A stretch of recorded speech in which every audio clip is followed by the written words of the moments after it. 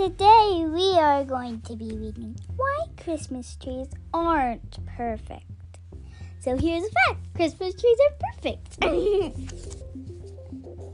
Oh no. 7 more days till Christmas. It's like 5, 4, 3, 2, 1. 1 week till Christmas. I'm right.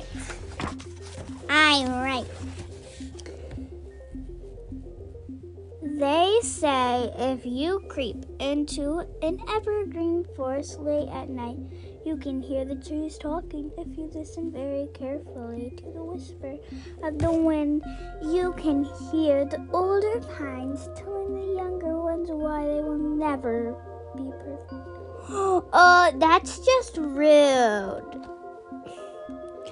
They will always have a bent branch here, a gap there.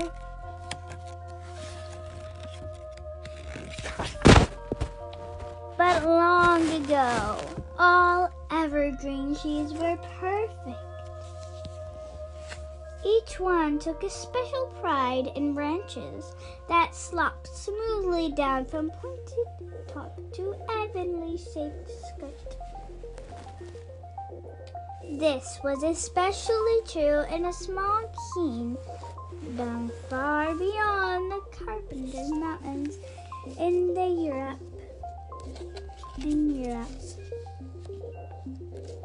Here the evergreen trees were the most beautiful of all.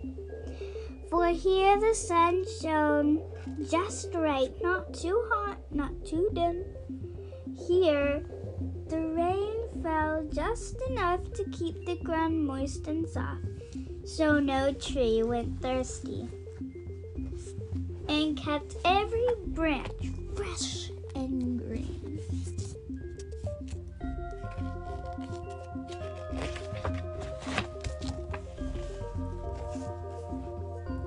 Each year, as Christmas approached, the Queen's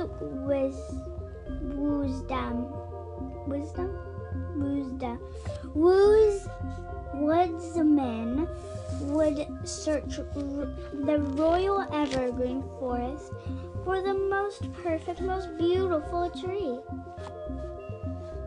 The one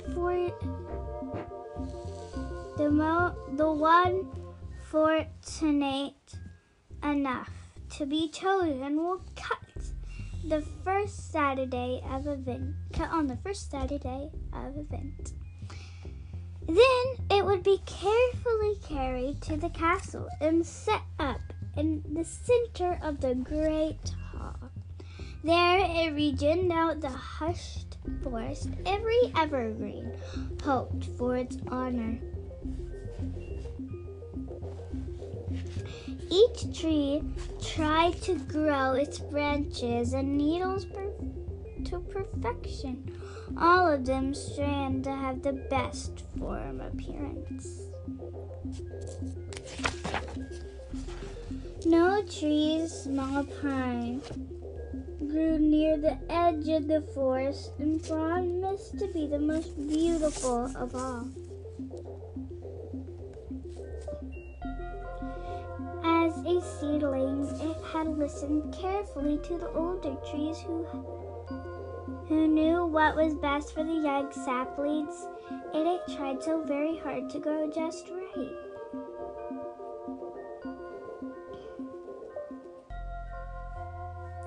As a result, everything about Small Pine, from its deep sea green color to the curling tip of its evenly pieced branches, it was perfect. It had, in fact, already overheard jealous them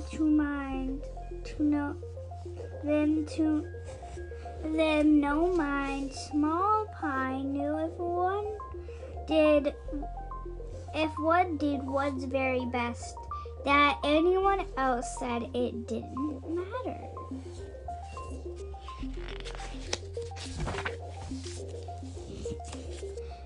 One cold night, when a bright full moon glittered on the crusty snow, a little gray rabbit came hopping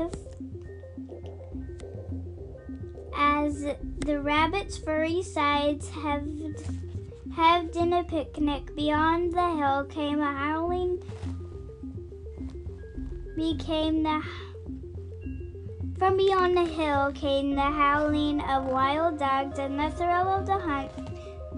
The bunny, with his eyes wide with fright, frequently searched for cover, but the dark, cold trees lifted their branches artfully from the snow.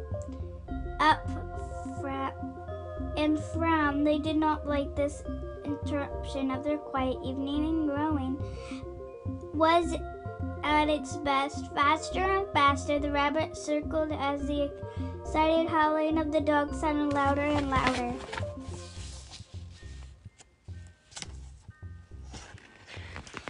And then the small pine's heart shuddered, and it terrified the rabbit ran near. Small pine dipped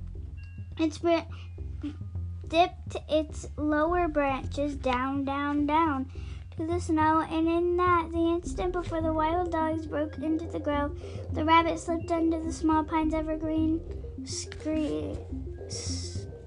scene. He huddled safely among the comforting branches while the dogs galloped by and disappeared into the forest.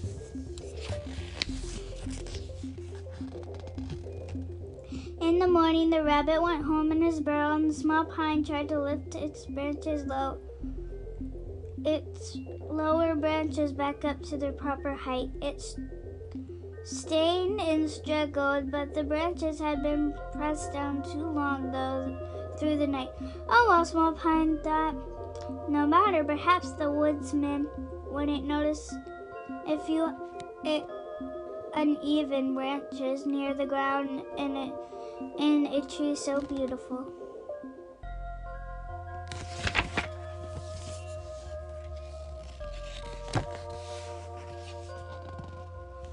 Several days later, a terrible blizzard lashed in the land. No one remembered ever having so much wind and snow. The villagers slammed their shutters tight while the birds and animals huddled their nests and dens. A brown mother wren had become lost in the storm, with feathers so white she could barely fly. She went home from a large evergreen to another, looking for shelter, but each one she approached filled with rain. She ruined its perfect shape and cleaned its branches tight like a first. Finally, she, exhausted, fluttered toward Small Pine. Once more, Small Pine's heart opened, it so did its branches. The mother wren nestled on a branch near the top, secure at last. But when the storm ended, and the bird had flown away, Small Pine could not move its top branches back into their perfect shape, and there would be a gap evermore. Days passed and winter depended. The packed snow and frozen so hard that the deer in the forest could not reach the tender ground moss which they ate to survive. Only the older, stronger deer could dig through the icy snow with their hooves. One little fawn had wandered away from its mother. Now he was starving. He inched into a pine grove. Noticing the soft, tender evergreen tips, he tried to nibble on them, but every tree quickly withdrew its needles so the tiny deer couldn't chew them.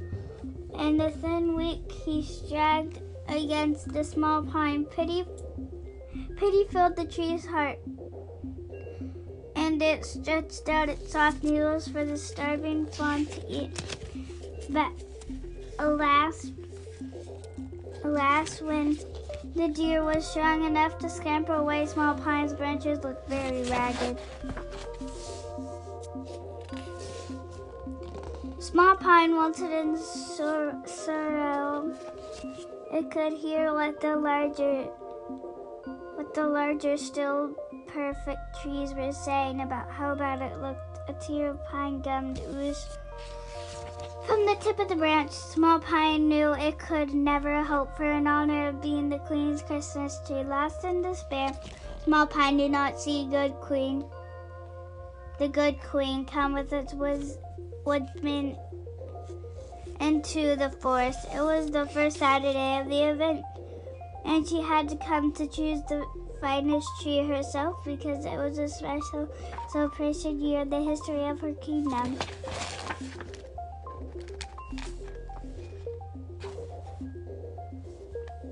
As the royal sleigh drawn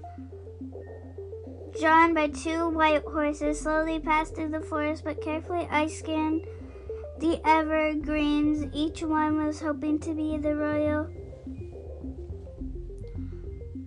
choice. When the Queen saw Small Pine, she flushed anger and filled her. How could such an ugly tree with so many dropping branches and gaps be allowed in the royal forest? She decided to have the woodsman cut it down and throw it away, and nodded for the sleigh to drive on.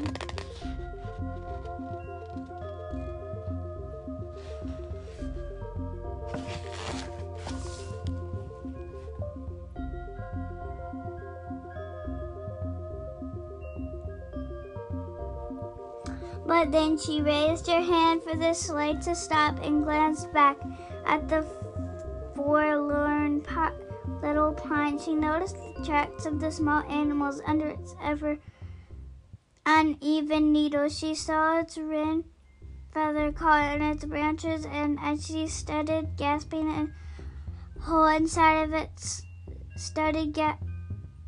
gaping hole and its ragged shape, understanding filled her heart. This is the one, she said, pointed to the small pine. The woodsman gasped, but they did as the Queen directed.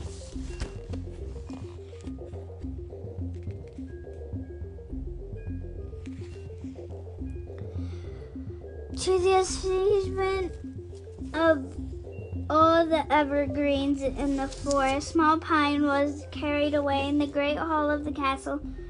There, decorated with shimmering silver stars and the golden angels which sparkled and flashed in the light, and the thousands of glowing candles. On Christmas Day, a huge Yule log blazed in the fireplace at the end of the great hall, while orange flames chuckled and cracked the Queen's family. All of the villagers danced and sang together around the small pine.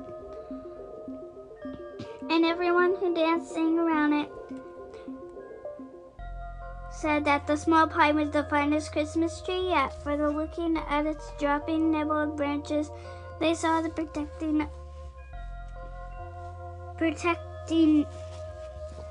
arm of their feathered comforting lap of a mother, and some, like wise queens, saw the love of the Christ expression on earth.